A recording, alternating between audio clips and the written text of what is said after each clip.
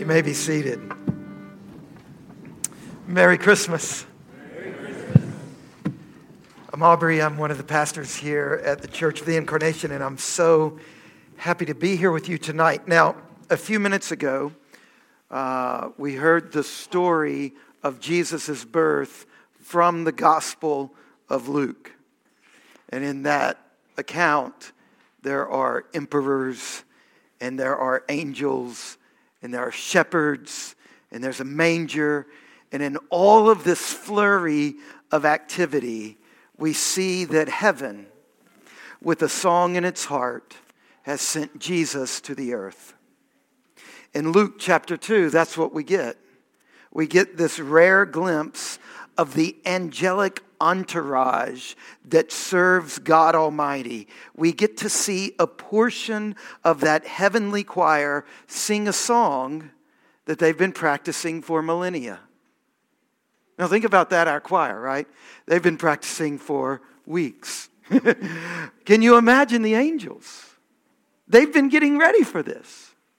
Right? This is what the scriptures tell us. For millennia, they've been practicing, and now they are getting to sing the most amazing song that's ever been written, right? This is Beethoven's Eroica times 1,000, This changes everything, and all that practice, and all those centuries of waiting, and to sing this perfect song, it all comes down to just one performance.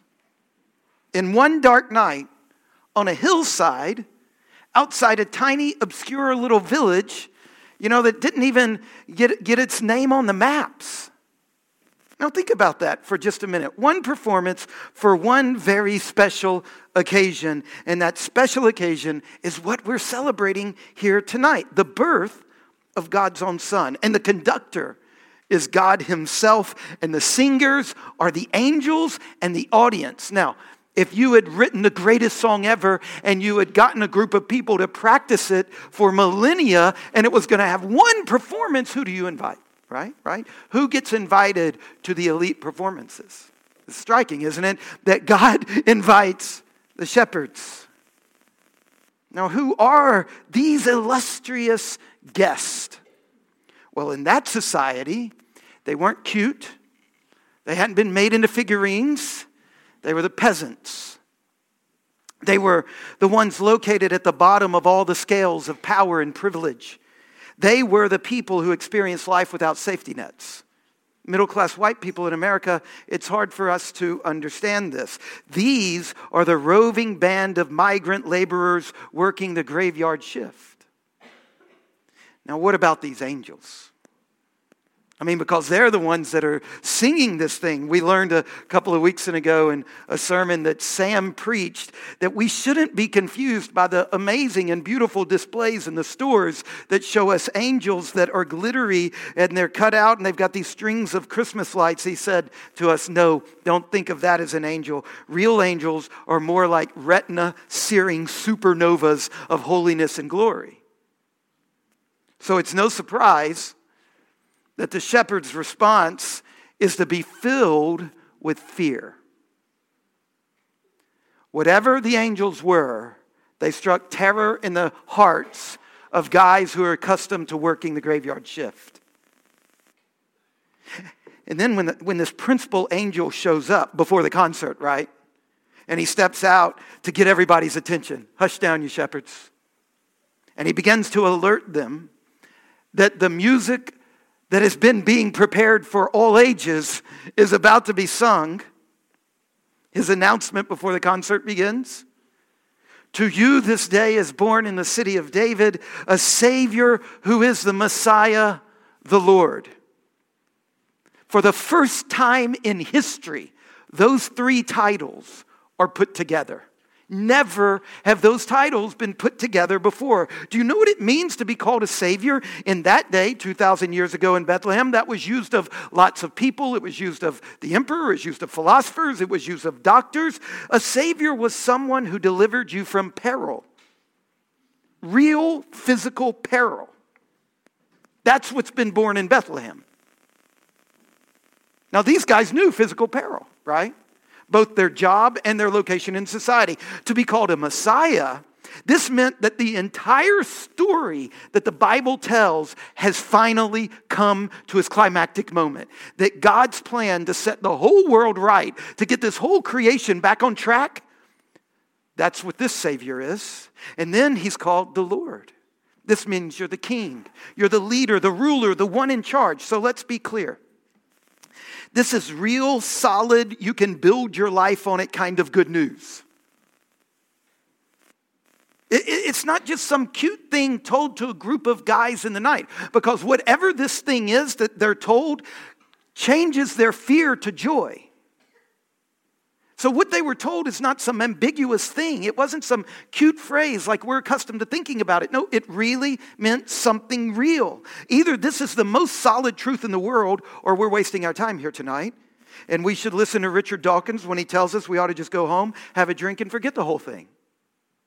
But if it's true that the child born in Bethlehem is Savior, Messiah, and Lord, then that must translate into something far more solid and life-changing and community-rescuing than simply a warm, nostalgic inner glow that we gather when we get together in moments like this.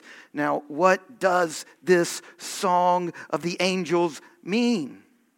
When they stand up and they start singing and they sing praise and glory to God and they sing peace that's flourishing, available because of the child who has brought together all three of these things, Savior, Messiah, and Lord. What does the song of the angels sung to these shepherds in Bethlehem on the first Christmas, what does it have to say to the shepherds of Harrisonburg today? Who are the shepherds in our city, in our community? Who is in our community that works long hours for not enough pay in the middle of the night waiting for any glimmer of hope? Who in our society are at the bottom of the social ladder, at the bottom of the financial ladder, at the bottom of the pile when it comes to accessing support and help? Because that's who's in your nativity set.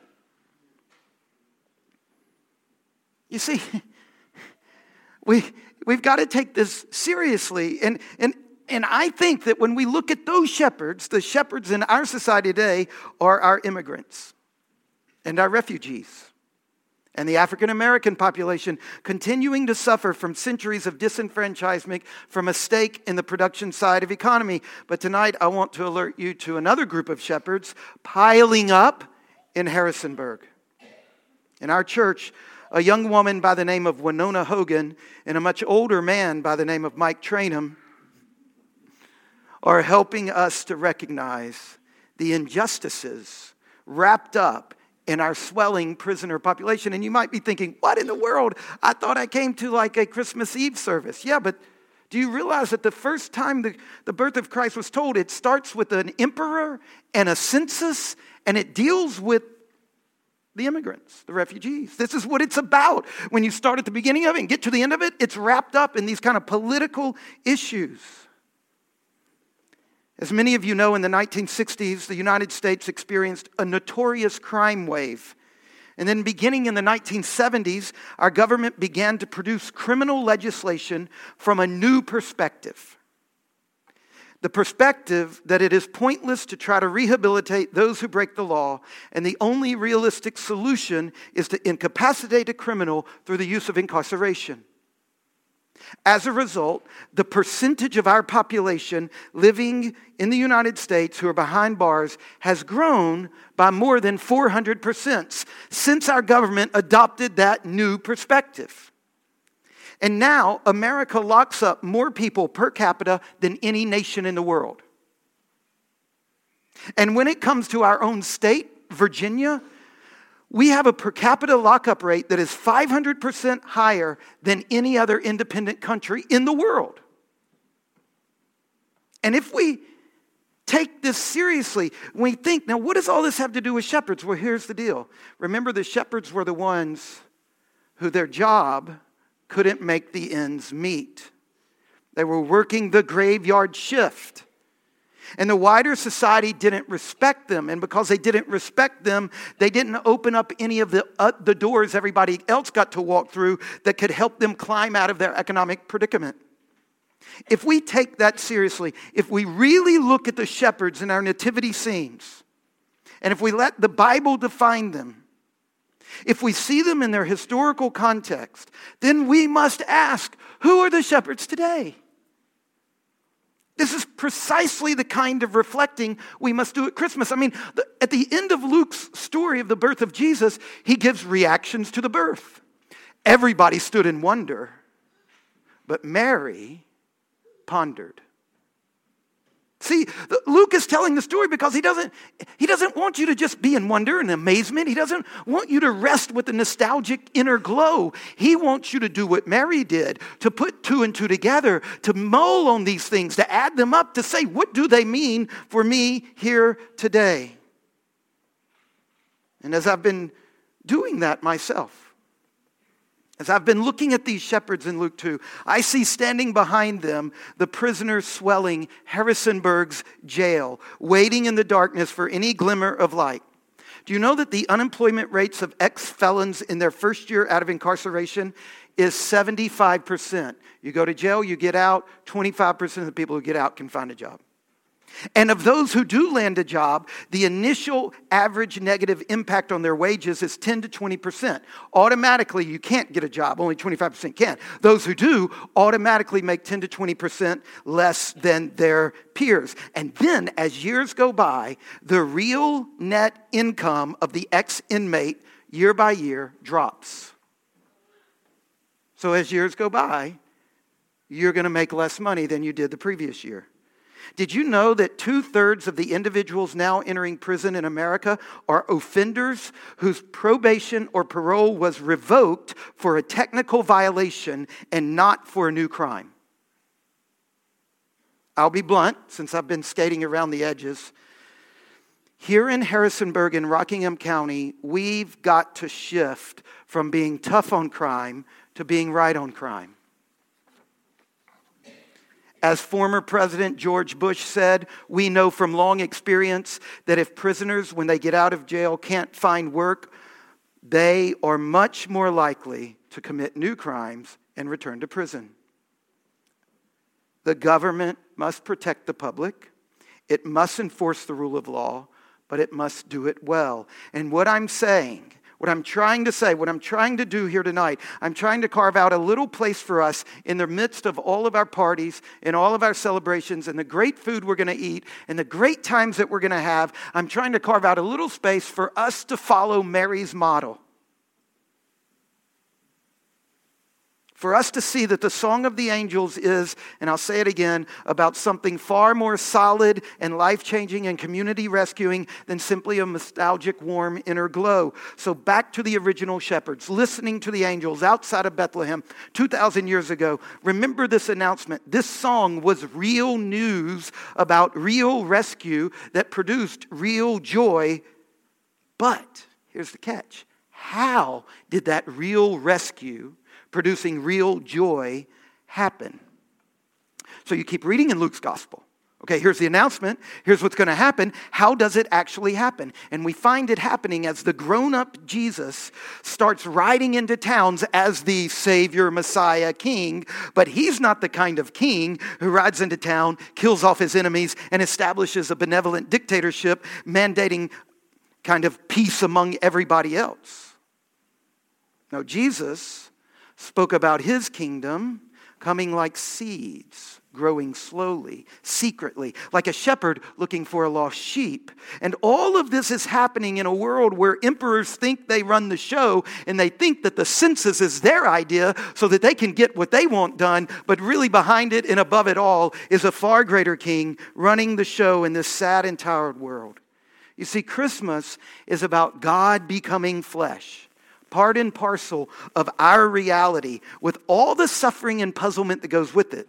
And this God in the flesh is the Lord of the world.